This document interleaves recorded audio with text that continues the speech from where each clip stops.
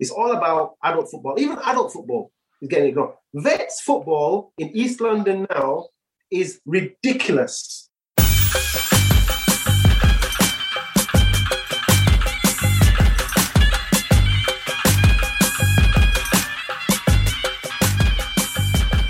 There are more Asians involved in football than you would expect. There are nowhere near as many Asians involved in football as there should be. Join us on the Our Game 2 podcast as we celebrate the ones that are and discuss the ones that aren't.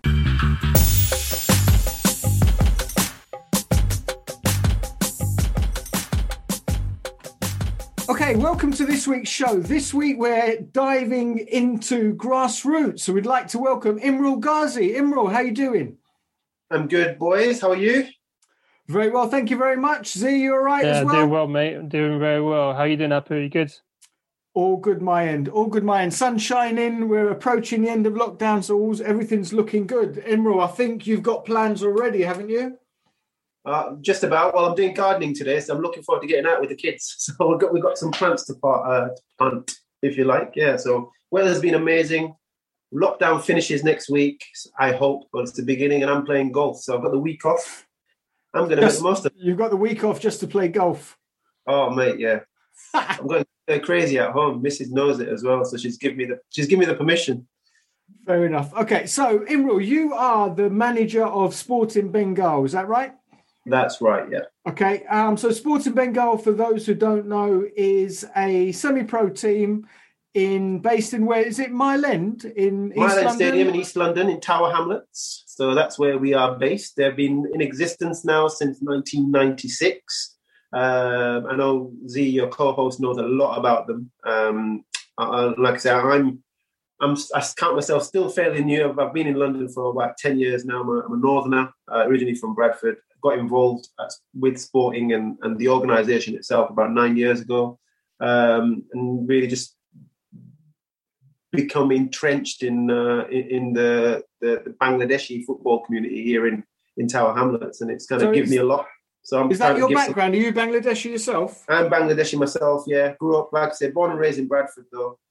So that makes me honorary Pakistani. And but yeah, so yeah, man, it's been a journey, to say the least. And we talk about grassroots football. We talk about what it gives to you. Through football, especially over the last 9 to 10 years, I've met so many people, good and bad, and the experiences have made me grow as a individual and as a man. I'm telling you, it's been one hell of a rocky ride over the last 10 years, but fun. Wouldn't change it for anything. Cool. So let's start from the beginning, or earlier on anyway. So talk to us about your football journey in Bradford. What were you doing there? Were you playing for a team? Where did you start your coaching at that point? No, not really. I was always involved in amateur football, Sunday league teams, did a bit of Saturday football. I wouldn't say I played at any amazing level. It was, just your standard with your mates, but Sunday league, very good level. We had a couple of decent teams, but it was more for a laugh, more for a bit of playing with the local lads. I played in terms of Bradford schoolboys. I did all that, but then once I went to uni, all that stopped, and it kind of, as you do, you get engrossed in your studies, you just move on with your life, work, everything else takes over. But once I eventually kind of left Bradford for university, where I studied in Sheffield, played for the uni team. Eventually, when I came back about 6-7 years later, I got quite engrossed in the local grassroots football, and especially the Asian football scene, where I grew up in Manningham, which is predominantly an Asian area, Bangladeshi, Pakistani community. And I played for a local side with friends. We kind of just played local Sunday league. It was the West Riding Football Sunday League that we took part in, and we kind of progressed through the leagues. We set up a team, did really well. There was ourselves and another Pakistani team called Heaton United, which were probably at the time in the late 90s, early 2000s, were the only two Asian teams playing in the Bradford Sunday Alliance League, and there was 5 divisions, and together we went from like Division 5 all the way to the Premier Division, and that's kind of when we reached a plateau. But the talent, like anywhere else, it was always there, but it was in my experiences and that I had more so in Bradford than here. Back in the late 90s, early 2000s, it was practically impossible for an Asian team to go out and to be accepted at that, even then on a Sunday. And it was, I couldn't tell you what it was like for a team like Bradford Albion, who were probably the biggest Asian-run football club in Bradford, and the experiences they must have faced. But for us on a Sunday, it was absolutely horrendous. We'd go to most games every other week, let's say, expecting to have a fight, expecting to be, firstly we'd expect to win games. We'd win games, but we'd get beaten up in the process, or we'd give as good as we like, if you like. But that was just a scenario. But it was part and parcel of growing back then, growing up in them days. But we move on. But it was an experience that shapes you. It's an experience that makes you realise that life's not easy. Because I went through most of my childhood not experiencing racism. It was only when I got into the football picture that I started experiencing it. So school was fine for me. I didn't really see anything. So you said you played for Bradford Schoolboys. Yeah. What was your experience of that like? And in terms, a couple of things to consider, if you don't mind, when you're answering. Yeah, that, go for it. We've spoken to other people who've been in and around schoolboy football, and when they start playing for the county and that kind of level, many of the team tend to be in academies, etc. And anecdotally, quite often it's the Asians that get left behind. Not always, but it's happened. We've heard lots of stories of that happening. What was your schoolboy experience like? I had a great experience. I was my school team and in our under 16s at the time. I was the only Asian kid involved, not just football. I was quite actively involved in all the sports: basketball, rugby, football, tennis, you name it. I was involved at a county level for most of them. And I was fortunate. I didn't experience much racism then at all. It was really positive. Even the parents that were there, the support I was getting from other parents who were encouraging me who were taking me to games on a weekend and asking me to get involved because they knew my situation at home. I grew up in a working class environment in the heart of Bradford City, not stone's throw away from Valley Parade. My parents weren't interested. My mum and dad had no idea what that. They knew I was playing sports at school, but to what level they had absolutely no idea. They were busy with their own lives. My dad was trying to bring, put food on the table. My mum was just busy with her day-to-day chores around the house, and it wasn't questions they asked. And we grew up knowing the struggles that we had. I'm no different to most other Asian kids, and my dad put a lot of priority. That old analogy and that stereotype was definitely my dad. The priority was education, and he says, yeah, go and do your sports, do what you like, but ultimately you've got to come home, get your homework done on time. He'd sit us down and we'd be doing our maths and sciences with him, going to Arabic classes after school. That was always priority over anything else. So you could do what you like, but you have, the timetable was set. Like we'd come from school, you'd have to be home for 5 o'clock, make sure you're in the mosque between 5 and 7. So there were constraints, not just financially, but also from a cultural perspective, from our perspective, and a religious perspective. And I was really, really wary of that. And I can't blame my parents. I couldn't ask any more of my mum and dad and what they did for us growing up. So in terms of racism, like I said, going back at school and Bradford Boys, the county level, I was fortunate. I didn't experience. There was one incident, and that's what it was. But it was only when I got into my 20s and I was playing Sunday League football that I realised, well, hang on, yeah, this is what racism is all about. But I grew up in a real bubble in my community. All my life growing up was amazing. It was literally, home, school, come home from school. It was mosque, and then the park in front of my house, and the guys I grew up with, and that's it. I knew nothing else for 18 years, absolutely nothing else. And I grew up, and all I knew was my mates and my family, and that was all, And I was happy. I didn't want anything else, so I can't complain. So I couldn't tell you about what other people's experience. But my experiences up until the age of 18, 19, 20 were absolutely amazing. I didn't experience racism at all, apart from maybe one time. The one time I experienced it, and I was on the Yorkshire Cup County Cup semi-final. We played Yorkshire Martyrs away down in Tongue, and again, only Asian on the pitch, and you go to the corner of I didn't think much of it at the time, believe it or not. I didn't. I don't know why, but looking back, and it was just a case of smack the packy kid.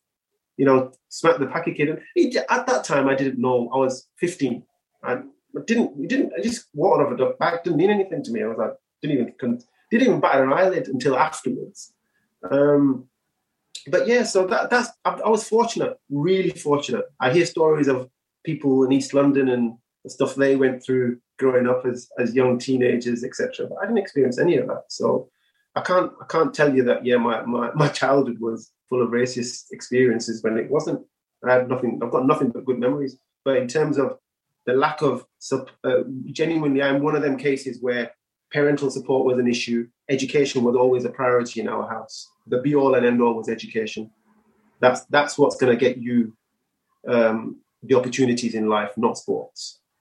So if we talk about stereotypes, definitely that is definitely, for my case, that is the scenario. That is the story of my child. Because I'm confident I had the opportunities. I had genuine opportunities to go and trial with Bradford City, to go and play at a very good level. Eccleshill Football Club was one of the best youth teams on a Saturday playing in the Bradford area. All my school friends were playing for Eccleshill. Their parents literally went to my house to speak to my dad, and my dad said no.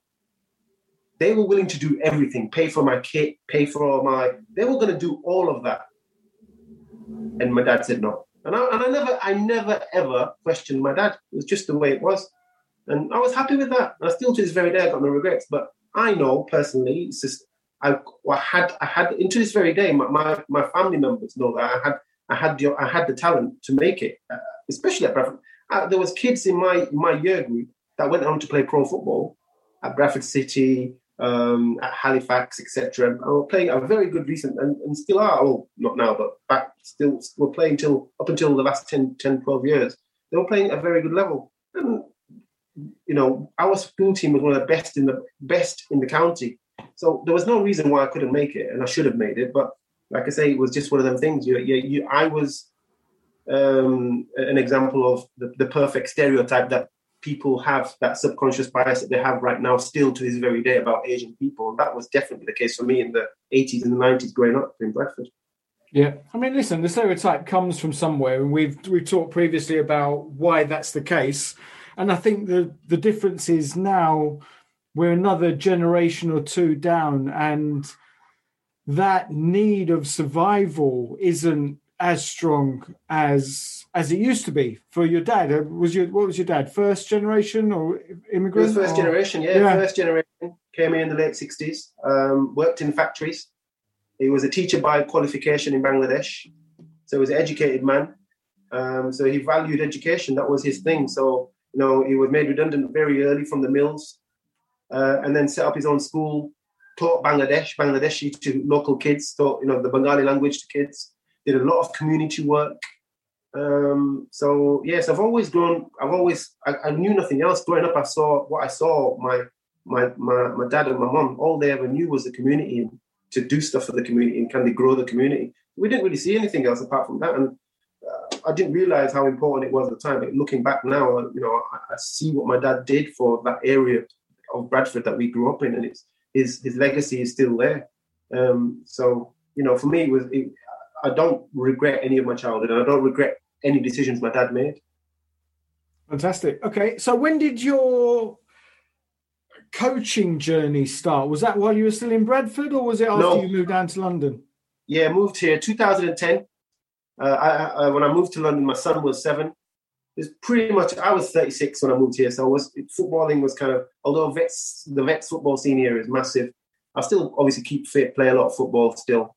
But it was mainly just to spend more time with my son. And so I did my level 1. Whereabouts was this? What area? So when I first moved to Tower Hamlets. So I was living in the Isle of Dogs. So I bought a house in the Isle of Dogs and got involved with, there's an organisation called Valence and another organisation called Osmani Trust. So I got involved with them too. And through football, again, make links. And I made a really good friend in a guy called Sana Mia. And he kind of got me involved. He was running it. He was part of a youth organization, and they needed someone to run a youth team. And obviously, I just done my level 1, and I needed some kids to coach. So I said, well, look, I'm available. My son was playing for his team. I said, well, I'll let me coach them, let me manage them. And it's the usual way most parents do. You get involved through your kids. And really, since then, I've not looked back. So I got involved with FC Usmani. Took over the under-9s team at the time and managed and coached that particular team for about 6 years. And then obviously in that time, I did my level 2. And then also 2011, I think we set up the Sporting Bengal. I got involved with Z will probably know them a bit more than yourself, an organisation called Bangladesh Football Organisation, BFA UK, who are now Sporting Foundation. And they kind of ran the football scene in the late 90s, 2000s. They had their own summer league, they had their own winter leagues. And obviously Sporting Bengal was one of the projects of the Bangladesh Football Organisation here in the UK. And so they never really had a kids set up. So we all I did was take my kids who are then under 10s and 11s, took them over to the academy. We set up in association with Anwaruddin, who's the ex-pro Dagenham footballer, ex-Barnet, and now currently the assistant at Aldershot. He was like a patron for the organisation. So he put his name to and he got really actively involved in the first year, coming to run sessions. So I worked alongside Anwar with the kids, and we went from having 10 kids all the way to, by the end of that couple of years, about 80 to 100 kids. And we set up 3 or 4 teams. But my lads were the first Sporting Bengal Academy team. And I guess that's where my love for coaching and management kind of came in, really. I didn't really have much experience prior to that in terms of, I managed a couple of adult teams on a Sunday in Bradford, so I kind of knew I had a flavour of it. But in terms of coaching, I really got the bug there with the kids and enjoyed it. And we kind of went from there, it grew. It was a bit of a snowball effect from there.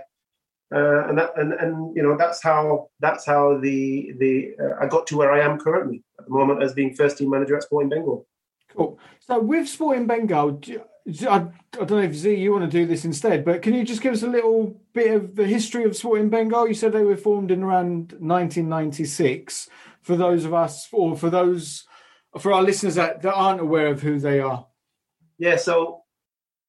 Based in Tower Hamlets, predominantly, anyone that knows anything. Tower Hamlets is inner city East London. Inner city East London, and predominantly a very, has the highest population of Bangladeshis in the UK.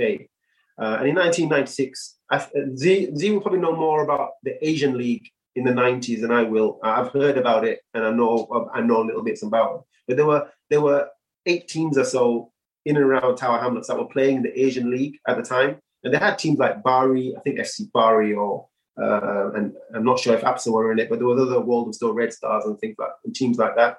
Yeah, there was an early adaptation of London APSA. It was Ahle Sunnah. There you go. So you know more than I do. So I've heard stories on how there were teams like Newark, Beaumont, Shadwell, and they were struggling to compete against the likes of Barazi and APSA and Ahle Sunnah, like you said, and they were not winning the league. Basically, they were middle of the table, bottom of the table. So 1996, the heart of the best Bangladeshi football, they came together. They went on a tour to Bangladesh, and they called the team Sporting Bengal, and they went out there. They played friendlies. They played a game against I think it was the Bangladesh under-21 side or something. Did really well. When they came back, they thought to themselves, you know what? Why don't we just keep this team? This team basically was the best Bangladeshi footballers from Tower Hamlets. So rather than having 8 teams trying to compete for the league and not having any luck, why don't we just have one team, the best players, and we'll go there and we'll see how we get on. And I think it worked for them. When Sporting Bengal entered, Z, you correct me if I'm wrong, but as far as I'm aware, they won the league consecutively, did really well once they set up and as a unity come together. And that's where really Sporting Bengal and I think BFA came after Sporting Bengal.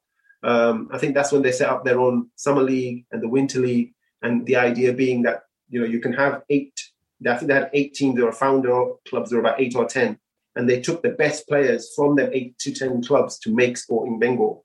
And they spent a few years in the Asian League in East London, and from there they went on to play in the intermediate leagues, I think it was Middlesex leagues, etc. And then really fought for senior status. I think a lot was going on at the time with Beaumont, who were playing at Mile End Stadium. Again, you will probably know more to the history than I will, but know bits and bats. And Sporting Bengal was trying to get access to Mile End. Eventually, through a lot of lobbying, through a lot of working together with the local council, etc., they managed to get hold of Mile End Stadium, and they were given, I think it was a Kent League that took them on in 2002, 2003. And they become a semi-pro football team or a Step 5 football club, part of the non-league setup. And that's where it really all started. The journey for their senior football started back then. But the ethos of Sporting Bengal and the reason it was set up was to give young local Bangladeshi footballers the opportunity to play initially in a mainstream football and at a good level. And then obviously over the years that kind of evolved into the non-league setup and senior football. And to take, and as Bangladesh Football Organisation, which is now Sporting Foundation, grew, they had their own winter league, they had their own summer league. The summer league was pretty much focused to kind of identify players who would be good enough to go and play for Sporting Bengal. And that's where, I guess, the journey of Sporting Bengal, where it originated from and why they set it up. It kind of has moved on a little bit, and the purpose has changed a little bit, but ultimately the goal is always to give local kids the opportunity. Those kids that possibly wouldn't be given that opportunity at other clubs for X, Y, and Z reasons, which I'm sure we're going to talk about. And but like I said, the main thing what I love about this club is exactly that. Are we able to find that odd gem, and can he at least play and compete at Step 5 level? He might not be good enough to go and play pro, or can he, play at Step 5 and move on to go and play Step 3, Step 4, Step 2, whatever it is. But it's our responsibility, it's my responsibility at the moment to try to identify these kids. Ideally, they would be of Asian background, but, we'll come to talk about it, I'm sure. But there is a real shortage of, kids who have the ability and to play at non-league level. For whatever reason, and this is a question I ask myself a lot, and there's obviously solutions that we need to come. When you say there's a shortage of kids being able to play, sorry, do you mind expanding on that? I'm not sure what you mean by that. As in, what? So basically, look, let me be very frank with you, right? So in Tower Hamlets, we have close to 40 Sunday League football teams, close to 40, right? Whether they play 7 or 7, but there's 40. So let's say, for argument's sake, we've got 30 Asian-run football clubs, right? Bangladeshi, predominantly Bangladeshi, because we're in Tower Hamlets.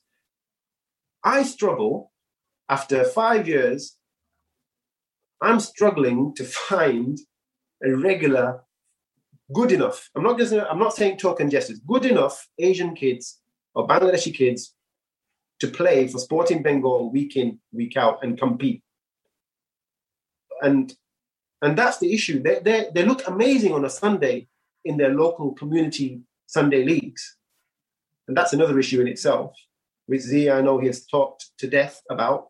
And but when you put them, you could find the best Sunday footballer from his team or from that community side, put them onto a pitch on a Saturday or a midweek at Mile End, and it's like they don't even know how to walk, let alone kick a football.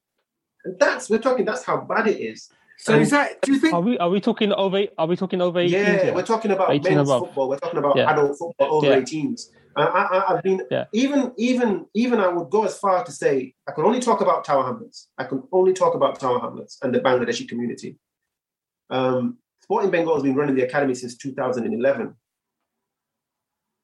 How many Bangladeshi kids have they been able to identify who have been good enough to go and get a contract for a local professional club? I can't think of any.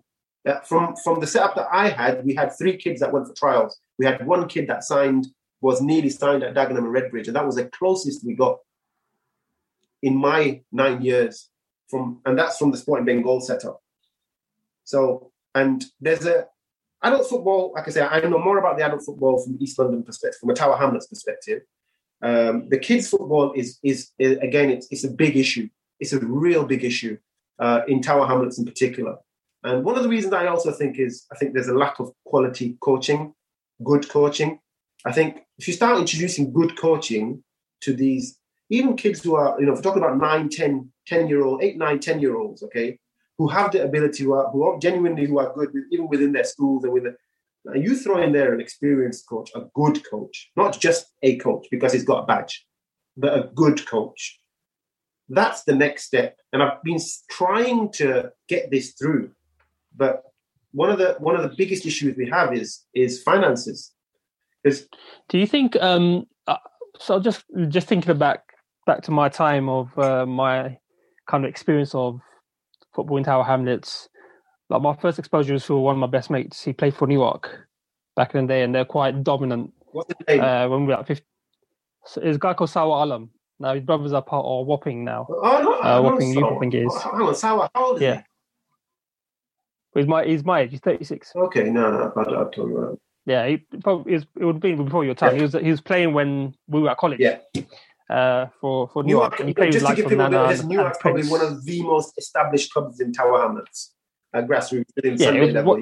They've got a brilliant youth setup. They do some great youth work in the area as well. Yeah, so they're a proper organisation. And we're talking about the early 2000s here. Yeah. So I went to college in the turn of the century, 2001, and he played with the likes of Prince and Nanan. These are like some of the kind of legends of Sporting Bengal back in the day, right? Yeah. So, and also they got a couple of others, Monu and a few others. But when I started reporting, when I joined Eastern Eye, it was like mid 2000s, so 2006. And at that point, Sporting and both APSA was the stories I was following, because that was around the time, 2003 was about the time they both went into senior league football, from playing Sunday and intermediate leagues to actually jumping into the football pyramid. And in 2005, they both played in the FA Cup for the first time as well. So that's where that peak interest was happening. There was kind of upward trajectory at that time. So 2003 was its entry into senior league. 2 years later, now playing in the FA Cup, that extra, at the very beginning of it with the extra preliminary round, right? So that's in July, August. This is July time that they're playing. When everyone else is doing pre-season, you're playing in that early stage of the FA Cup, which for me is a great stage to play. I always wanted to play that stage. I always wanted to have on my CV somewhere that I played in the FA Cup. Didn't matter which round. And I did try out for a couple of teams. It didn't quite work out, but it is what it is. So I was like always in awe of these teams and playing. I go watch them play, and for Sporting were playing at Mile End at the time. And then a couple of years later, you mentioned Beaumont. So Beaumont then became a senior team as well. And it was weird because Sporting Bengal, even though they're predominantly north of the river in terms of London, like the River Thames, you got the north and the south side, right? They had to go and play in the Kent Premier Division.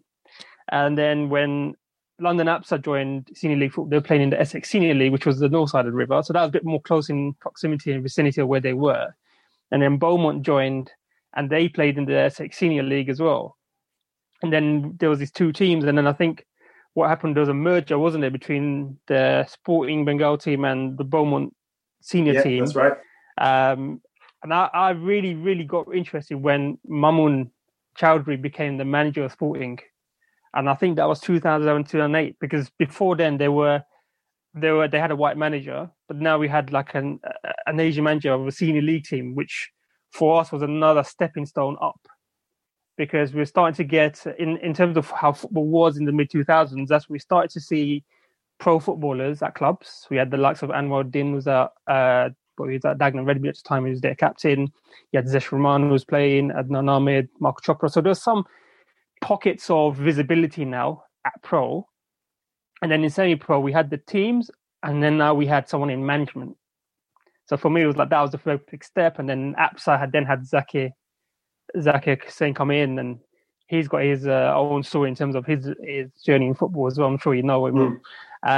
So he started seeing these really, really nice like stories come out, and now these journeys, and you're really interested. And following Mamun, it was Anwar, who became manager at Sporting Bengal. There's another stepping stone up. So the ex-pros now come in to be an inspiration to our communities already, especially to the Bangladeshi community, since he grew up in Stepney, which is in Tower Hamlets. And now he's the manager of the senior team, which is the representative team of the local community. So things started to look in a good direction, isn't it? And I think that's when you came in and you were doing the academy, and there's a fusion, wasn't there? My question is, was there a fusion with all the teams that were part of the BFA as well, that they knew what Sporting represented, to then basically... Great question. Because basically all these teams are basically your resources. Do you know what I mean? It's like, imagine you've got an England national team, right? Your England national team is a representative of the nation, and all the clubs are the providers of the talent to the national team. And that's how I saw Sporting as a representative, and then the teams to be the conveyor belt upwards, right? Was there that fusion though? Because I don't see it now. But at the time, I sort of saw pockets of it. No.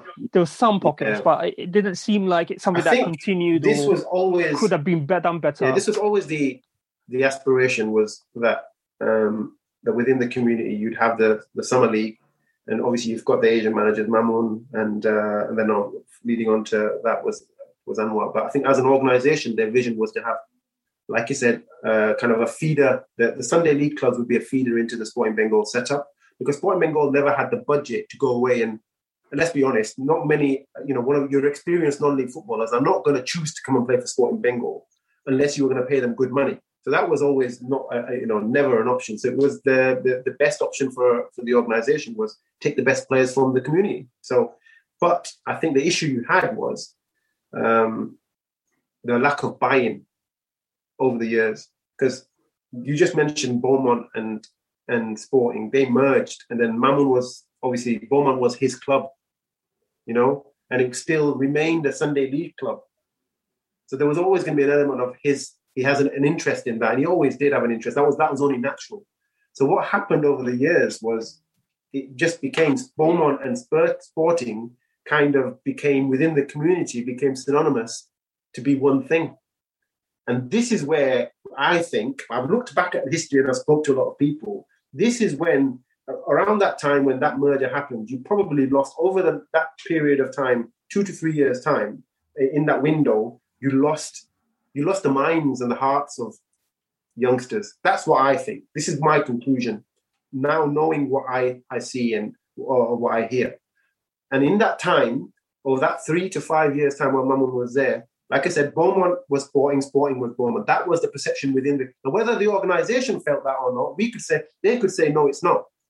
They're two different entities. But the footballers within the community always felt like this. If I'm playing for Newark, for example, or I'm playing for Shadwell, I haven't got a chance in hell to play for Sporting Bengal. And then the other rumour was the only way I could play for Sporting Bengal is if I play for Beaumont. And this is the problem we had. So we lost, I think it was that 5-year window where we lost the community, and we lost the ideals that Sporting Bengal was based on. And you said it brilliantly. We should have got there because we had that progression. And Anwar came on board, and we thought, and I felt, because I played a big part in bringing Anwar on board. And we needed change, and we needed someone who was a role model. This guy was going to come in and make it professional. This guy was going to come in and change things. That's what I thought, naive as you like, but that's what I was involved in the organisation at that time. I was vice chairman of Bangladesh Football Association for about 4 years. So I kind of saw with outside looking in, I knew what was needed. So I took it to the board, we did what brought in, and it was brilliant while it lasted. But the problem we had, because the damage, if you like, had already been done.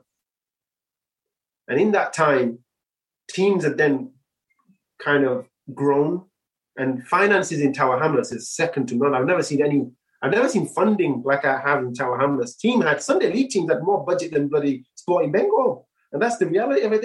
Everybody had new tracksuits. Everybody, like I said, there's 30, 40 clubs. Do you imagine that? And the players are getting brand new tracksuits, brand new kits every season. They're going away on a holiday with the club for a tour. You're not getting none of that at Sporting Bengal. So if I'm a local kid thinking, and then firstly I'm thinking, I want to play for Sporting Bengal. It's a senior side, that's the ambition. But then I'm thinking to myself, well, hang on, I'm playing for Newark.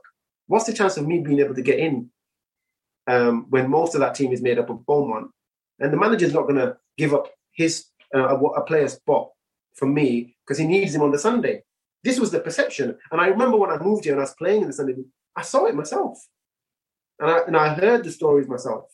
And that was the biggest problem. And this is where we really, really messed up, in my opinion, from being very, very frank.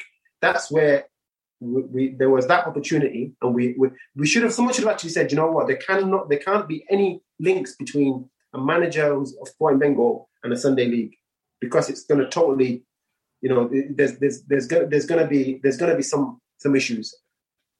It's one of them. It's a weird one, really, because if you think the previous manager before Mamoun came from outside the network or the BFA organisation, all of a sudden, like on the surface of it, you saw players would be able to progress into the sporting team from the Sunday to the Saturday team, and then a manager could come from this community as well. Yeah. So from one of these teams, like obviously with the inner working of the politics, and then when you really look back in hindsight, it's a wonderful thing. But from the surface, when I was looking at it, I'm thinking, okay, that means there could be a potential other managers and coaches from within the other, I think at the time it was like 30 team setup, wasn't it? The BFA.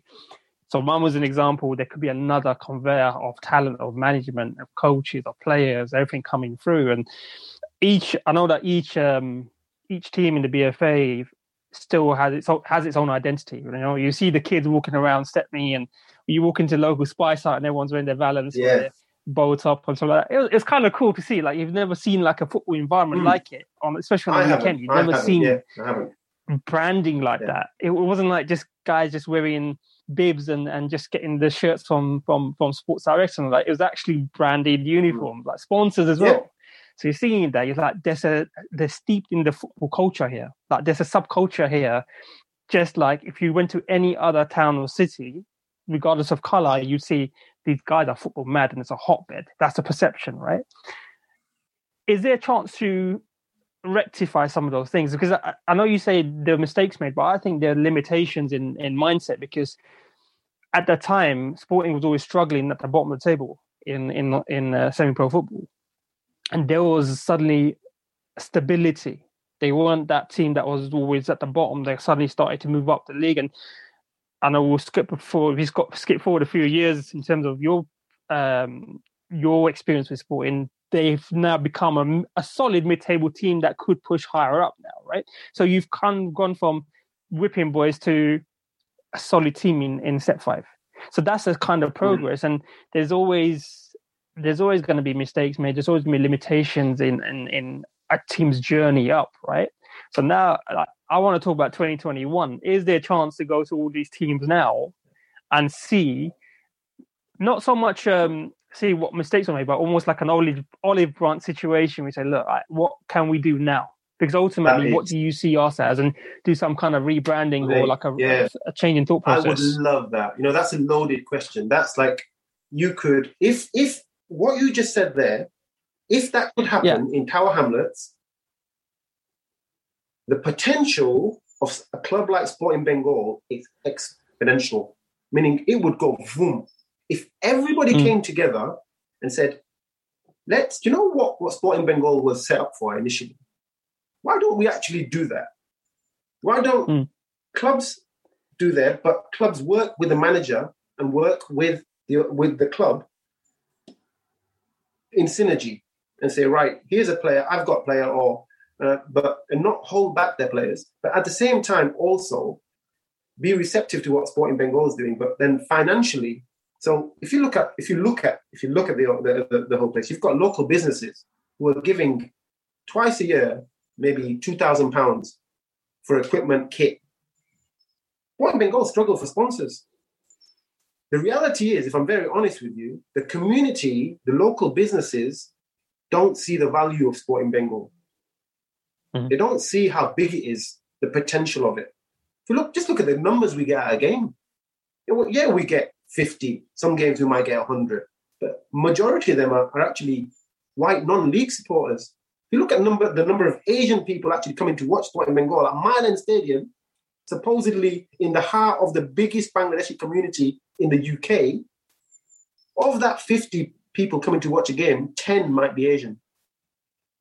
That's a problem in itself. If I tell you the reality is that we struggle to find sponsorships for a club like Sporting Bengal in the heart of Tower Hamlets, when you've said 30 to 40 local Asian teams who have no issues getting a new kit like that. We've got the Summer League coming up in May. Kid teams are already revealing the new kits. They have events to reveal the kits. This is how big it is. And I'm having to, beg for a sponsor from, again, but I think it's a perception thing. But I would love it. I think you've hit the nail on the head. If somehow we can do it, but the problem you have is the internal politics. You've got a couple of organizations, and also the reality is, the question I think the organizations need to ask themselves is it time for change within the organizations? Do we need young faces? Do we need different ideas? And they definitely need to come together and say, right, okay, yeah, these are the issues we've had historically. Let's put that to a side now. Let's put a line in the sand. What can we do to now support our community and support Sporting Bengal to get to, let's say, from being a mid-table team to be initially a top 6 side, and then from top 6 going to challenge for the league? That's where everybody should be going. That's where everybody should have their focus. But the problem you have is, like I said, Tower Hamlets football is mad. Everybody's fighting for the same amount of money, because not only do you have youth football, the reality, if I'm very honest, kids are not given the time of day in Tower Hamlets when it comes to football. This is me being very, very frank now. When people see this, I'm probably going to get shot. But the reality is, no one gives a damn about the under-12s. It's all about adult football. Even adult football is getting ignored. Vets football in East London now is ridiculous. The amount of money flying around by 35, 40, there's 35 leagues, there's 40s leagues, there's 45s leagues. Believe it or not, there's a 50s league happening soon. And you do a tournament for over 45, you'll get 30 teams like that. It's literally everyone that played in the 90s still wants to continue playing, right? Yeah. And the saddest thing of all is the kids that we're forgetting.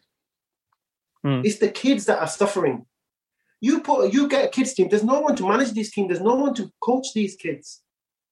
You tell a 35-year-old, a dad who's got a kid, who's got a 9-year-old kid, an 8-year-old kid, he would give £30 to go to put towards a vets team, a vets league that he's going to play on a Thursday night, rather than give his son £5 to go and do a structured coaching session with a club like Newark or Valence or a Sporting Bengal. Why do you think that is?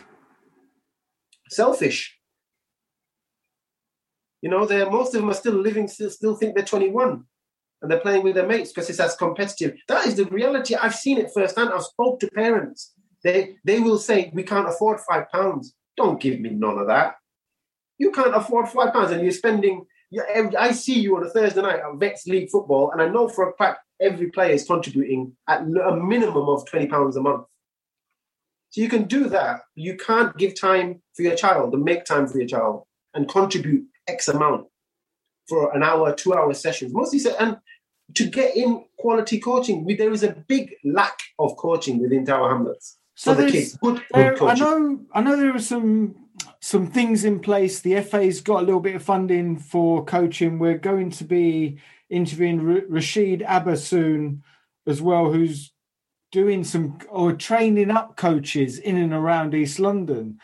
Are you saying that on the whole, there's no appetite for people to become coaches, as opposed to there's issues sort of systemically in terms of the inability of people to become coaches?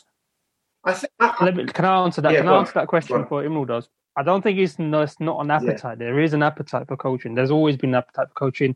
When West Ham had their Asian football project, it was based at Mile End. One of the projects was based at Mile End, is to get more youngsters trained up as coaches. It's not the appetite for coaching, is where they're going to be coaching and whether they're going to get paid for it. Because once you've got your qualification, what are you going to do with it, right? There's no point having your level 1, level 2 if you're not going to be given a team or some kind of... I guess sometimes people think that being a coach means that you're going to be a manager now, and you should be given a team and given responsibility, and you should be paid for it. Like, there's a whole apprenticeship to do as well as your coaching. Getting a badge is easy. Oh, yeah. But you need somebody to add on to it as well. And I don't think sometimes pathways are clear of what's available. Like, you can get 100 people coach badged up, right? Level 1, level 2, youth module, whatever it is. what are they going to do with it? What's the next step? What's the aftercare for them? Like, who's going to guide them that this is what you do next? Like, Imru went from youth coaching, right, to then being involved in the organisation, to then stepping up into the management role at Sporting. So that wasn't a clear pathway, but that was just an opportunistic pathway that you took advantage of. Yeah, I was involved in the. So I saw Mamun's team as a player. So I played the odd games. I played 2-3 seasons with him. So I saw that. And then I became the secretary of the club. And that's when I brought in Anwar. And then I became a coach with Anwar set up. So I was able to experience what it was like. And it was a night and day difference between the two setups. And I saw what it really takes to manage a non-league club and the setups and what you need to do. Before that, if you look at, not to discredit any of the stuff that Mamu did an amazing job for 5 seasons. But if you look at match day, for example, just small things, rather than, I remember when, with the odd game, when I used to get the call from Mamu turning up, you were turning up to games away with 9 players and 5-10 minutes before kickoff. That was, a non-league football club. You can't be doing stuff like that. What I learned from Anwar was the professionalism, and you see that. And this is little things that you pick up, and I took that. And again, it wasn't a clear pathway. It was something I chose, I wanted to do, and I learned it through him. No one said to me, this is a pathway for you, but it's just something I watched and I learned. And like anyone else, when I went for the interview, there were 6 other candidates. And these were guys who had the experience, but ultimately I was given the opportunity because I saw what Anwar did, and I had the vision in terms of what I wanted from the community and what the club meant to the community and what it should mean to the community.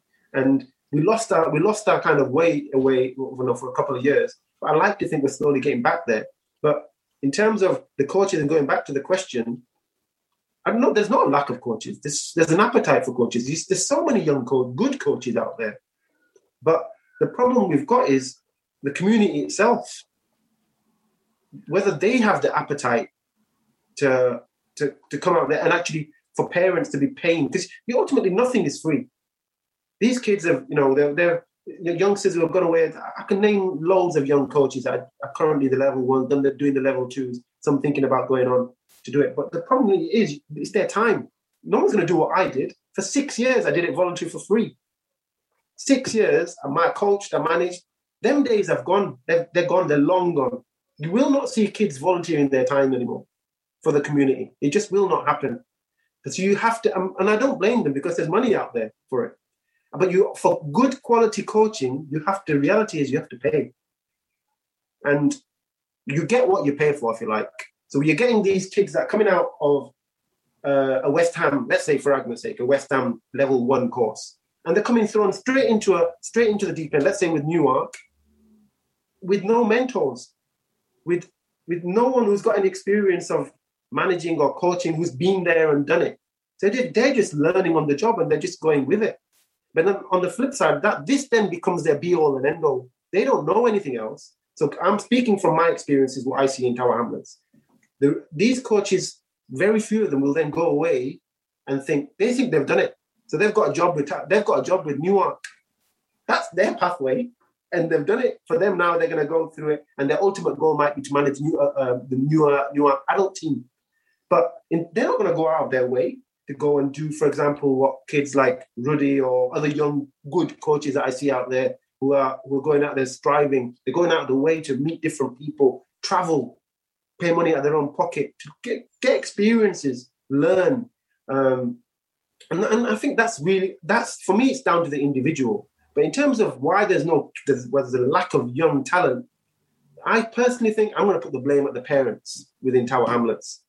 I think parents should be and could be doing more. And then also there's an element of, I guess, more that the local clubs, the likes of Newark, Valences, that could be doing. They're great organizations, but I get the impression they're just doing it to provide a service. I'm not sure there is a clear pathway. Like, I'm not sure. You can't tell me there's not enough good, out of 50 kids in Tower Hamlets who come to play football at Valence, for example, or even Sporting Bengal, there's not 2 kids in there that are good enough to play for an under, to have a trial at a Leyton Orient or a Millwall or a West Ham and be given that 6 weeks and for them to be to shine. But the problem I see is because it's so habitual.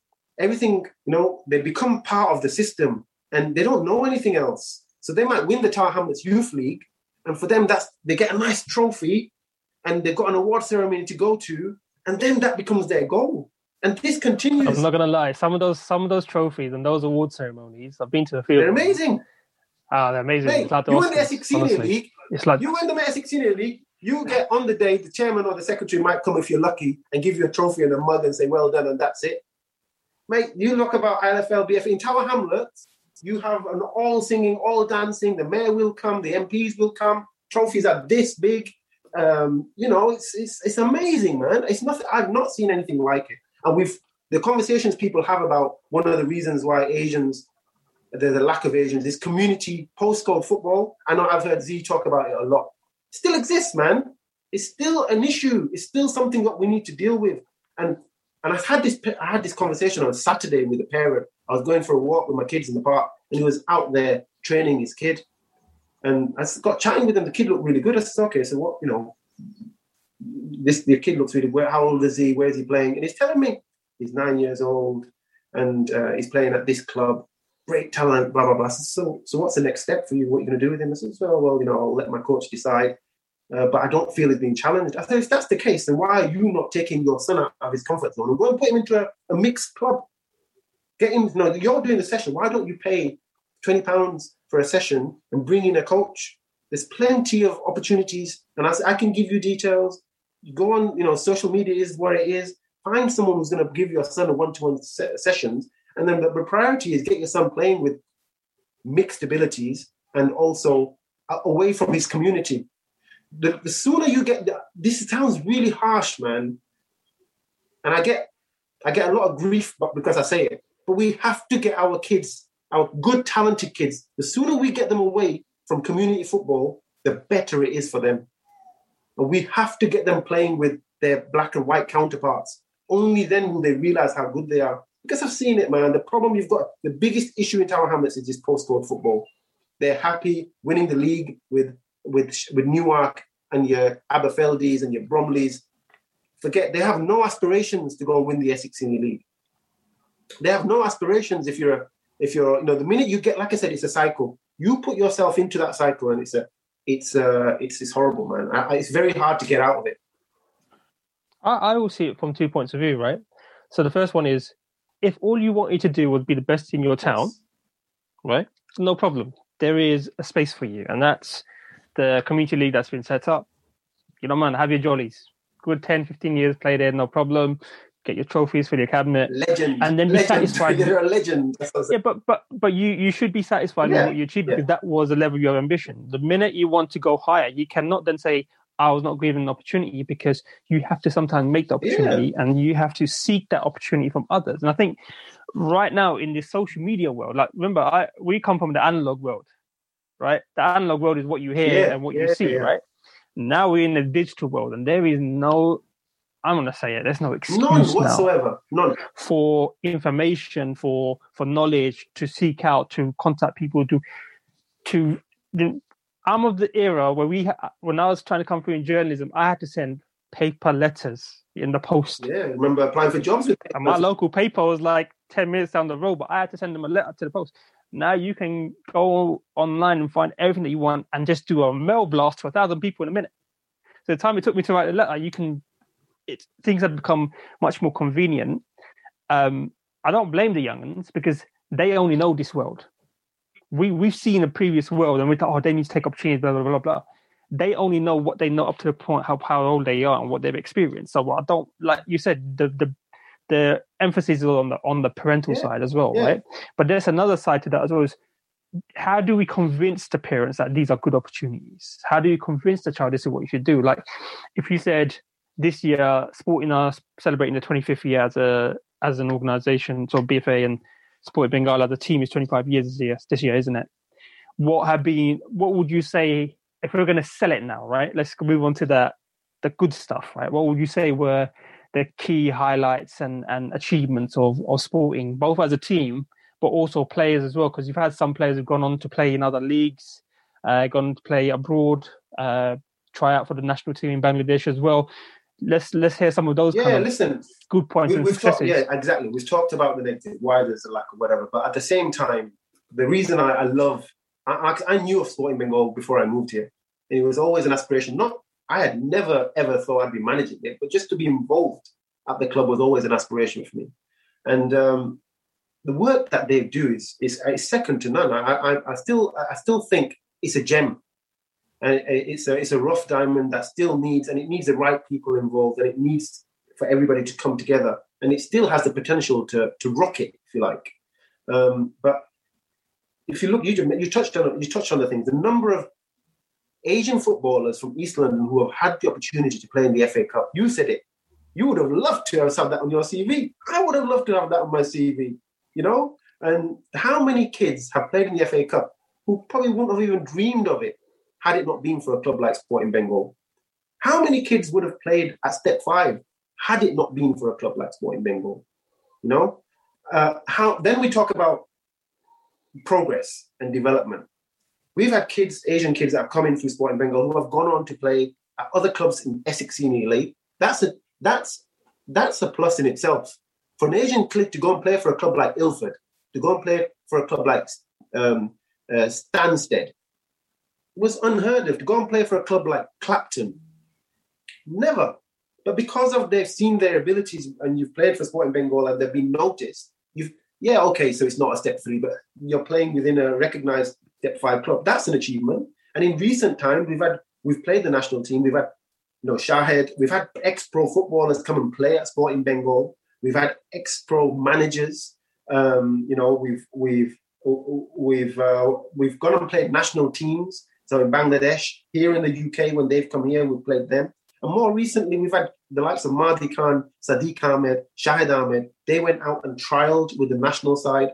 Mahdi Khan very recently has gone and signed a pro contract out there with the biggest club currently, the Man City of Bangladesh, Bashundhara Kings, and he's out there playing for them, are involved in the squad. We're hoping that, once he's out back from injury, he's probably going to be involved in the next Bangladesh national team setup.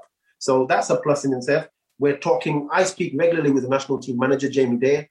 So we've got that link. We have that relationship. I've got very good links with their agents who deal with the big clubs in Bangladesh. So there is a pathway, and there is now a light at the end of the tunnel. So if you've got aspirations to play pro football, there's now another route. You might not be able to make it here. Guess what? You can go to Bangladesh and earn okay money. We're talking about £2,000 a month. That's decent for a league that lasts 4 months. That's not bad at all. Tax-free. You practically save every penny. You come back at the end of it. What more do you want? And so there is a pathway, and there's a lot of good work that's happened to get us to this point. But I'm with Zima, and we need to find a way where we can celebrate more success in the coming 5 to 10 years and identify talent. And can we see? Okay, let's put aside the program here. Forget about guys from Sporting Bengal and Tower Hamlets and East London going to play in second division and Premiership or whatever. Can we find kids aged between 18 and 25, identify an Asian kid and say, right, okay, you've got on a pathway here to go and play pro in Bangladesh to earn a living.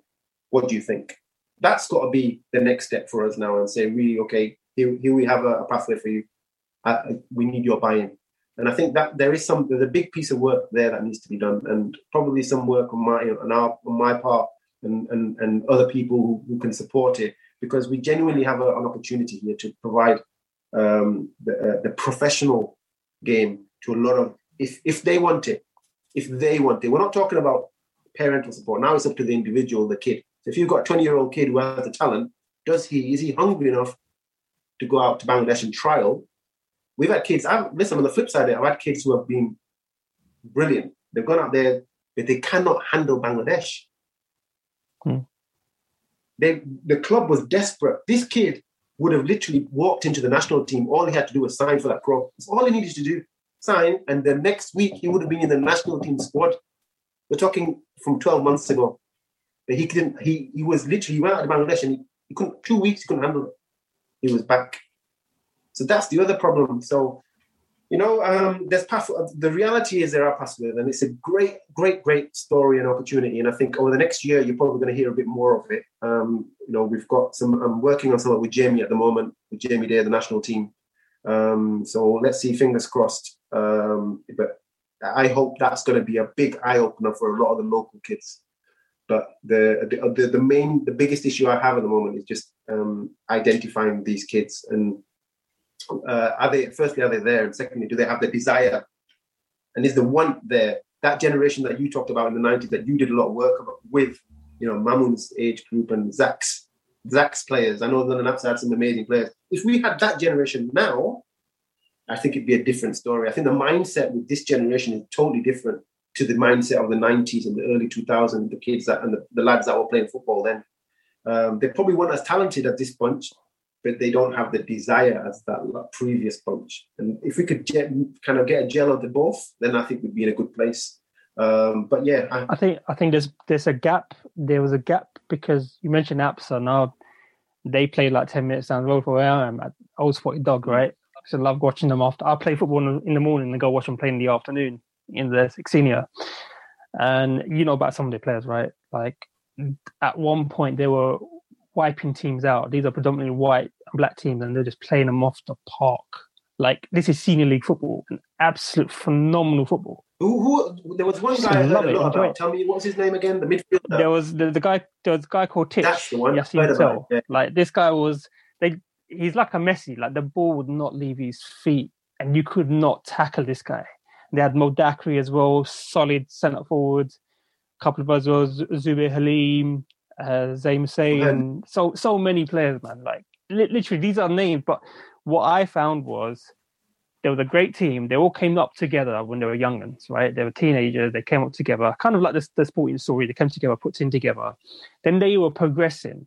But what the gap was, the talent underneath, or not even the talent. It's not about talent. It's more about the buy-in from the next generation, or they're not even thinking about to bring through the next generation. Let me stop you there. That's a great point. So do you think they were so engrossed in that time, that 5-year window? Let's say Sporting Bengal and Apsa, there was such a rivalry at that time. The years that you're talking about, it was like, that's all it was. No one else talked. It was a good time. It was a good time. And not just that. Yeah. The hotbed of talent that you talked about there. Here you had Shahid Ahmed, you had Liton Zaman, Shib Lumia, Sadiq Ahmed, you had some exceptionally talented footballers. Yeah. I think you just hit the nail on the head. Yeah, there was a big gap because the focus was so much on this generation that they forgot about the ones that were coming up behind them, and no one gave them any time. See, I don't think they forgot. I don't think they were prepared as an organization. Like, organization, you start a business. Let's say you start a business and you start a department. You think, all right, cool, here's my idea of the service. But you need to have an accounting department. You need to think about your law department. You need to think about your marketing, your PRs. There's only these different departments, but you're like, no, I'm focused on my product. And the product is the final 11 that plays on the pitch, right? That you need to have a youth set up. So you set up a youth team, but you don't really have experience of setting up a youth team or running organization. Like that's what it is. Like these, I don't think Apsa at the time, and this is no disrespect to them at all, but I don't think they created the organization. I agree with you. I think they were the team. How would they know? It's not their fault. How would they know? Exactly. That's the thing. The guidance wasn't there. And then the gap is who is going to, once these guys turn into mid to late 20s, you need the 15, 16 to 20s to come through, and the mix of youth and senior together, and that continues, the legacy continues, the name continues. And I think that's purely down to a limitation of knowledge. Yeah. And that's all hindsight we're talking about. I would never, ever... I was on a podcast last year talking about it, and it might have upset a couple of people, but there was no way a criticism of them.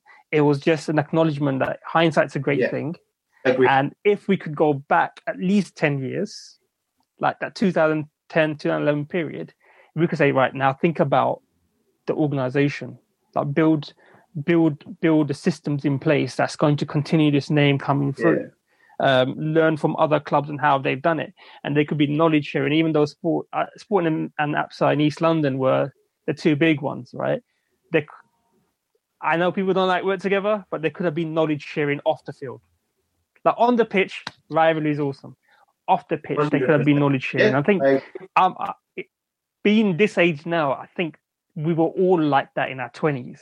We've all had that kind of, or at least when I was in my 20s, we all had that now, but I want to work with people that I want to work with, and then I don't want to work with everyone. I think that's if just you were us as people. like you said, hindsight. If you were to now get this group of people together now, and say, right, in hindsight, do you think, and ask them that question. It'd be amazing to hear what their response is. Those people involved within the club, not the management, but with the club, that in the background, get them together and say, right, what was your thinking at that time? And say, like, what would you have done different if you could go back 10 years? That would be an amazing conversation, because I think you're right, because of that gap, we are where we are right now. But the way I see it is, what can we do now? Let's just forget about it. I don't think. I know Apu can jump in as well, but I don't think all is lost. No, I don't. Right, because in 2021, we've had a year where we've all been in introspection. We've all been indoors. We've not been on the pitch. Been thinking about a lot of things, and we've had the kind of conversation which had gone deeper because I had more time. Right, I mean, me and you have spoken. We were speaking last summer quite a bit, and it all come down to, at this point, what have we achieved? And we cannot forget about the achievement to get to this point, right? And we cannot. That journey is so important. I think the generation right need to know how you got here, how the club's got here. How did I get to be here? I wouldn't be here if it wasn't for the work that went on for the last 25 years. Yeah, and I think kind of, if you want to think blue sky thinking, or you want to think in a really nice kind of positive world, but you have to pay respect to every organisation that had, even we're talking about, say, specifically BFA and Tower Hamlets, you pay respect to every organisation that's still standing right now in football, that they played a part with making sure when people look at Tower Hamlets, they're like, this hotbed of football here. Like, you'd be hard pressed to book a pitch in Mile End or Stepney or any places like that, because everyone's playing every single minute of the day. And even when you think about Vets League, right, that means that the interest and passion for the game is still there. Now we just have to we acknowledge that, honor that, respect that, and then you go, okay, cool. So what do we bring to the table now? Like, what do you want to see? What does it look like? I know what the issue is. We've got adult football, which isn't great. You have Vets football, which is thriving. 50 teams playing a Vets football over 35 on a Thursday night. 50 teams from Tower Hamlets. Like, let's say that 7 aside, right? 50 teams over 35. 5 leagues of 10. That is where would you see that anywhere in the UK? Asian footballers, of them 50, 40 teams are all Asian. The likes of APSA, they're playing on it. Walthamstow Red, you go there on a Thursday night, you will see all the old crew. You just talked about Mo Daiquiri. He's playing there on a Thursday night, rolling back the years. You know? So it's there. But the problem, we're missing a trick. We're leaving behind the kids. No one is paying any attention to the most important group. The kids, those are under. So I don't care what anyone tells. That should be the priority. That should be and is the priority. Sounds to me, look, listening from the outside, I've learned lots about Sporting Bengal. I think I used to play against early itinerants of Sporting Bengal way probably 91, 92. And they would have morphed into that. And what I didn't realise was the kind of structure that's there. It's almost like a pyramid structure just within Tower Hamlets. But the trouble you've got then is we've talked about football knowledge, and I think this is a massive thing that isn't disseminated amongst people. People don't know how football works.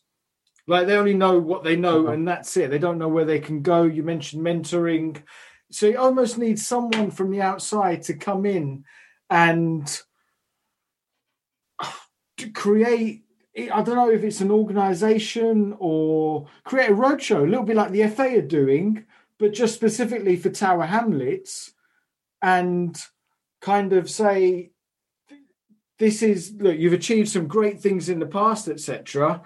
In terms of the roadmap for the future, where it's going to go, because it almost seems like, because we've heard stats such as there are more Bangladeshis and Pakistani kids play football than any other ethnicity in the UK.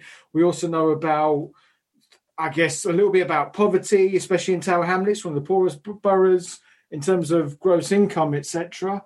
But you're telling me something different. You're telling me something that I've never heard before, that it's not so much that people can't afford football or people are so focused on their lives and survival. There's a passion for football, but that passion is just insular, and doesn't spread out to the community in terms of enhancing the community, and within that would be the kids as well. So the question I've got for you in that is, how much of these issues are recognised? But let's take the FA. The FA are in charge of grassroots football in the UK. Yeah.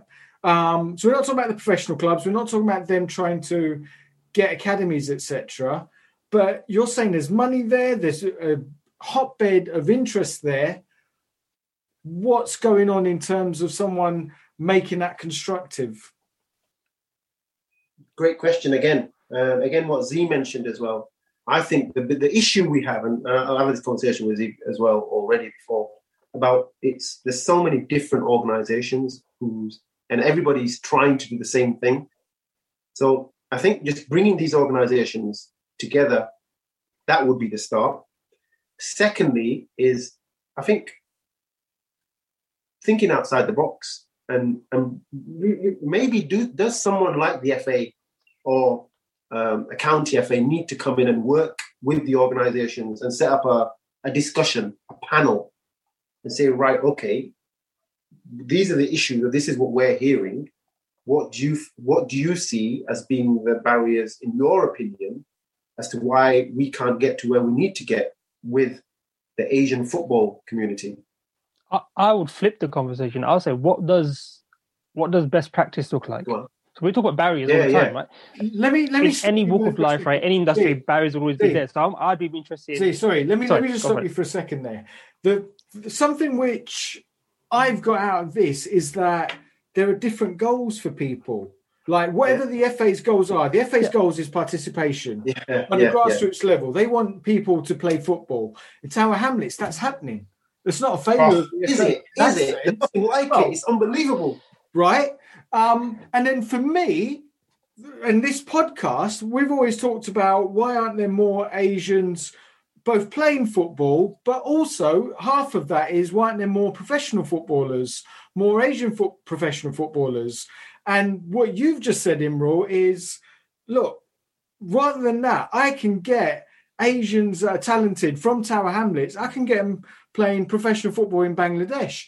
That's three completely different aims that have been discussed already. So, Z, I just wanted to throw that at you before you did your answer. Yeah. To be honest, that goes along with what my answer is. It's like, what do you think is an end goal? Yeah. Or what do you think is best practice, or what is the pathway that should be taken? Because I think you talk about the FA, when the FA when they did a consultation, their consultation is different. It's kind of, they go to 8 different locations around the UK, right? And there's a reason for that, is to go to the most densely populated Asian areas. Hotbeds. Yeah. Exactly, highly populated Asian areas, right? To get an opinion on what's happening in the scene. What doesn't transpire from that is, what are the local requirements? Do you get what I'm trying to say? Like, if they go to Leicester, there's 2 established teams in Leicester called Leicester Nirvana and G&G Leicester, right? And you look at someone like G&G Leicester, like, their setup is phenomenal. So you can't go to them and say there's an issue with grassroots football when you've got an organisation that's got its own pitches and its own structure, right? So the nuances for each community that they go into is different. Now, I think it does come down to, when people put it nicely, right? He said there's too many goals here and everyone's fighting for their own goals. What is your goal? Do you know what I mean? Like, you'd have to strip away everything. Forget the barriers. What if there was no barriers and no restrictions in place? What does an end goal look like to you? Right? And you would reverse engineer that. You would get different answers. This is the reality. Lovely. Yeah. And that's great, because what you're getting there is level of ambition. Yeah. Like, I'd be like, I want to have a team that's playing the Premier League in 25 years. Right? How are we going to achieve that? You work backwards on that one. We're like, we just want to be the best in Tower Hamlets. Awesome. There's your pathway. Go run with it. You have to let people. You can't bring people together in a happy family way. You have to say, what is your happy, and what is your end goal, and then you go run with that. And you have to be satisfied with that, because you've laid your level of ambition. We always talk about barriers and restriction and things like that. But we never actually ask, well, what do you want? What would you like to happen? And then reverse engineer. It's like when you go to any big organization, you've got to go we're going to do a project launch. What do we want the product to be at the end? And then we'll reverse engineer it to the point where our starting point is going to be. You can't start from somewhere and then push upwards. You have to sometimes think the other way around. Do you know what I mean? Like if we said for Sporting, they're playing the FA Cup, we want to get to first round proper. What do you require for that? You're going to need funding. You're going to need a talent pool. You get what I'm trying to say? You then start to break down the elements. I think that is the conversation. That's with everyone that we speak to and every organization, community, when it comes to the South Asian kind of conundrum. It has to be, what is your happy? What is your idea of an end goal? And then how does that marry with someone else? Then you can start marrying people together. Because ultimately, if you're trying to bring everyone together and everyone's got 50 different ideas, you will not achieve anything because there's going to be differences of how we go approach it. But if you go, right, let's then break down these people and say, right, cool, you go there because you're very regional. That's fine. Run with it. And we're going to support whatever way that's possible. You're thinking national, you're thinking international. You start pickpocketing. You didn't have the right people talking to the right people. Yeah.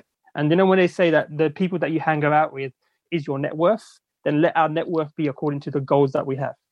That's how I've always seen it, and that makes sense. Well, I've taken this platform to say this, so it goes public and say, right, cool. Now I'll let people come at me, no problem. But that's what my thought process is at the moment. Okay, so the question from me to you, I'm curious because you've been involved in this East London political scene, and you've seen it firsthand from the 90s, and you followed it all the way through to right now, 2021.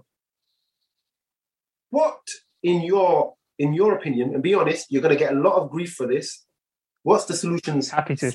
What's the solutions to resolve the issues that we face in Tower Hamlets? The issues that you face, it depends which one we're talking about. We're talking about the footballing community. So if I was going to say grassroots, for example, the lack of, let's just take the biggest one, the lack of young footballers coming through the system within Tower Hamlets. How do we handle that? What do you see as a problem? So I would go very simply, and I'll flip that slightly and say, right, if Sporting Bengal is a representative team of Tower Hamlets and they play in Essex Senior, and no other team right now in Tower Hamlets is playing at that level, then that means that's the best team in the league. Do you guys believe that? And I go to every single person in every organisation and say, is that what do you think when I say Sporting Bengal? What's your opinion? Be honest, be brutal, be honest. What is it? Do you see them as the representative team or not? If not, are you the representative team or not? And if you are, what are you doing about it then? Because you can coach and be winning the local the safety neighborhood league and stuff like that, right? Yeah. But that's not going to go far enough. Mm. So that means you'll only ever be the best in your, like you said, postcode, right? But if they're the best team and you think you're better than them, that's not reflective in your league position or the league that you're playing in. So it's almost like an introspection. Let me see what you think of Sporting Bengal. And if that's not the case, what would you want them to be? And what would make you want to be attached with them to provide a pathway for your young players to feed into that club to play higher? But that's the starting point. Fair enough. That would be my starting point. I'd ask every team that. I'll ask every person that. Because ultimately, you need to know what they think of you. Okay. Everyone's got whispers and rumours, and you hear things. Put it out there on the We're old enough now, innit? Just say, I don't think this is the right team for representing our organisation. Then you go, why? Then you go deeper into the conversation, and you let it be open. Like we're speaking openly here, you have to then the first conversation is not the resolution. The first conversation is literally put everything on the table, no structure. We've got 2 questions we want you to answer. And that's it. Then you lay it down and go, right, cool. Then you come back and say, right. Then you have to start breaking down the conversation and get to a happy medium, because I think there's a lot of pent-up frustration. Everyone's frustrated. We're frustrated about the conversation that happened around Asian football. But I always go back and say, what kind of conversations are happening? Are they quality conversations? Like me and you can be going, oh, there's no Asian footballers. 5 years later, there's still no Asian footballers. And 10 years later, there's no quality in our conversation right there. We're saying the same thing, but we're not actually saying anything. right? So you have to go back to, I would think, big ambition. What does everyone's happy look like? Then the other side is, what is your opinion on this? Be brutally honest. Could you ever see yourself working with them? And then you'd have to kind of do mediation. I think mediation is required because, come on, look, we're talking about systemic racism and discrimination that's been deep-rooted for centuries. And we're trying to break that down in society. That's going to take some time. In this case, we probably could work it quicker because the time frame has been shorter, isn't it? In terms of what, if there is any kind of animosity or any disagreements, whatever, let's just lay on the table, look, what are we doing this for? What is our ambition? Then that's your starting point. And then after that, we're not saying everyone has to be happy with each other. That's fine. If you just want to have connections where it's purely business, then let it be purely business. Just lay your cards on the table and say, do you know what? I'd work with you to achieve a common goal, but we're not mates. No problem. That's cool. I don't have a problem with that. We need to be happy. We need to be happy with what we're trying to achieve. I don't want to go, oh yeah, me and Umar, we're going to work together. I'm like, I don't really like the way he thinks though. I don't really like what he's doing with the team. Then you shouldn't work together. If you're going to have that, don't work together. But if I said, I don't like Umar as a person, I'm not saying I do, but I do like you. But if I say I don't like Umar as a person, but I know he's got a pathway that can lead players to play in the Bangladesh Premier League, and they can earn a good wage out there. I got good talent. I'm like, Imran, I got players. I'm handing it to you because I know you can help them on this pathway. We're not going to have a cup of tea together, but I know what purpose you can provide. And I'm going to be selfish. I'm using you in a positively selfish way. I've got these young players. Are they good enough? Take them on the pathway. Boom. Yeah. Nothing wrong with that. Okay. There's plenty more, but I don't think we've got the time right now to talk over everything. Okay. Yeah. So, Apu, what's your next question, sir? Let's move on. I was thinking, you know what, we've talked a lot. The last hour and a half, it's turned into discussion about Tower Hamlets football, which I've got no problem with. I'm thinking we do this as a two-parter, because my brain's frazzled as well from listening to you two at the moment. Mate, it's you've never seen anything like it, I'm telling you. It's a massive. I don't know how you guys think, but because it now seems a little. I still like to know about you and your journey as well, and talk more about Sporting Bengal's experiences in the outside world of Tower Hamlets playing football. Yeah. I don't really know how to segue into that right now. So I don't know. Would you guys have a problem with us arranging another time and recording again? And not a problem. Out as a two-parter. I think it kind of makes sense the way the conversation's gone. Yeah. No, I'm happy to do that. That's not a problem. That's not a problem. Because I think the reality of this conversation was needed because, like Z, I know he wants to get off his chest. Because I'm telling you, it's a... You did. What? And look, for me, from the outside, it's been fascinating because it's something different to what the beliefs I had. Tower Hamlets down the road, man. I used to play with some of these teams that you've mentioned, like I said, early 90s. Yeah, I've recognised all of those names. And I was thinking, oh, yeah, I've heard of those. I used to play against them, used to play against them.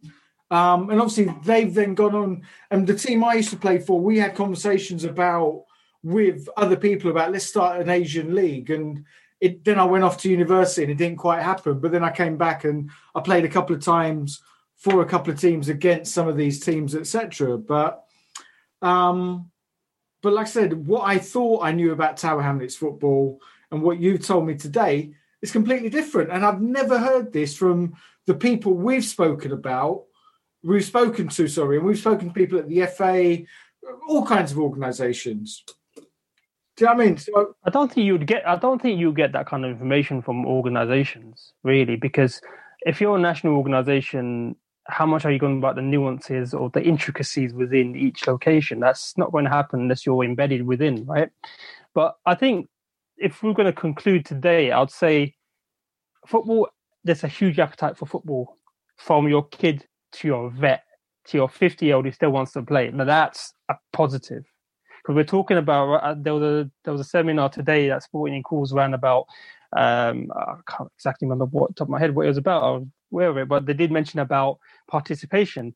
Now, if we talk about participation, if you're talking about this there's individuals involved from kids to vets age playing football throughout those age groups, and participation is not the issue. So we've got a positive there, that they're keeping active, they're staying involved in the game, they've got this appetite for what we call a beautiful game, right? And that all exists. Now it's all about where are those gaps that we need to plug, and it's just the honest conversations, really. I think having had the year that we've had, these conversations are only going to happen. We've got more time, we've got more energy to talk about it than because we're not playing. Yeah. Do you know what I mean? We'll be exerting this energy on the pitch. Do you know what, Z? Who knows? There might even be an appetite to actually find a solution and say work together, because everybody's had a different perspective. Everybody's got a different perspective. We all value what we didn't have, or what we do have now. Yeah. Everybody's lost someone. Everybody's been through something over the last year. Hopefully, people's mindsets and have changed, and it might be the perfect opportunity now to maybe have that discussion. And who knows, this podcast might even start it off. I think, who knows? I think we're going to get a lot of backlash. That's the reality for it. And I think it's a good thing. Listen, it's genuinely a good thing. My DM's open, so it's fine. Cool. Backlash isn't the problem. I think the problem is when we think about backlash is someone's going to get something off their chest, then give them a platform to speak. Yeah. Don't be abusive, but I'll give you a platform to speak, because I might not have heard that point of view. Just like Apu said, his understanding of Tower Hamlets has increased in this last hour or so than he has previously, and that's a good thing. So I might be able to. I'm still learning. I'm still hearing things, and I'm still happy to talk to people. And whenever Apu brings a guest on, I just want to know more about certain objectives that they have, and just think, can that be applied somewhere else? Because I'm always thinking, trying to be solutions based, and whether that's long term or short term. Because ultimately, it's nice hearing about journeys and everything, but we also got to prep the next generation 100%. As well. And when I see that you're young and that your Raul plays for the sporting team as well, we only touched upon that. That's another generation playing. That's a family dynasty now playing senior league football, right? And that's a good thing. They're positives that we should talk about and celebrate alongside the kind of issues. But when we keep saying there's issues, there's barriers, all it ends up being is a very one-sided, almost negative conversation. I'd rather be balanced. Yes, I agree. That's the thing. I think now when we're having these discussions, if we're going to talk barriers, let's talk solutions. I think that is and successes. Yeah. Oh, yeah, that's definitely. Well. I love that. I love the fact that I very rarely get asked about successes. If I'm being very honest with you, I've not spoke about Mahdi. The guy is playing pro football in Bangladesh for the best Bangladeshi football team currently. He played else? Didn't he play in? He went to Norway. Well? He went out there, but this guy's got the hunger, the appetite. We talk about the lack, this generation, but he's hungry. He's gone out of his way. How did he make it and others haven't? Because you've talked about the lack of quality coaching, etc. So the kids aren't coming through, but this kid has. So what's been different in his journey? His personal appetite. Yeah, realistically. Why isn't there an appetite amongst the kids? Surely they've got the teams that they support, the West Hams, Liverpools, Man Uniteds, etc. Do they not want to? I like how you feel West Ham in there, right? I'm hoping they are the closest team to there.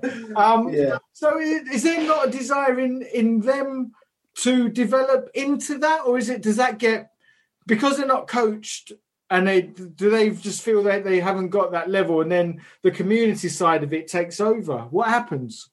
I think with sporting, it's a different thing. So Mahdi kind of not a Tower Hamlets boy. He grew up in and around Tower Hamlets. He's based around, lives in the Redbridge area. But he kind of, again, it's a different story. Where I found in the 2 or 3 kids in my time, Bengali kids that I found that have the appetite and the desire, if I'm being frankly honest, these are kids that have come from outside of Tower Hamlets. They grew up in a mixed environment. They've played football, structured football with a mixed team, and they see what it takes, and they have that drive in them because they've had to fight for their place in the football team from a young age against someone who looks different to them. So they have that. They know they have the ability, but now it's about the opportunity. So the reality is Mahdi came to me and wanted to play for Sporting because he knew I could open doors for him. I'm being very frank. He was at Leatherhead under 23s before he came to Sporting. You know, he was opportunity for him to go there. He went and tried. He was playing at Eton Manor when he was 17 years old in the Essex Senior League. He was playing for, involved at Barking. And then he obviously had a conversation when he came. And the reality is, we touched about, be honest. He came to me because he wanted to go and play. I could give him a pathway to Bangladesh. And in that time, he'd been to Spain, he'd been to Norway, and he made it in Norway, got into a second division football team, was playing out there. COVID happened, and then he came back to Sporting, and that's when we had the conversation, and we opened the door for him to go and have a trial in Bangladesh. Unfortunately for him, it worked out, and he loves it out there. And he's injured at the moment, but, where I'm hoping in a year's time, this is going to be one of the biggest success stories we're going to talk about coming out of Tower Hamlets. This kid potentially could be playing for the Bangladesh national team within the year.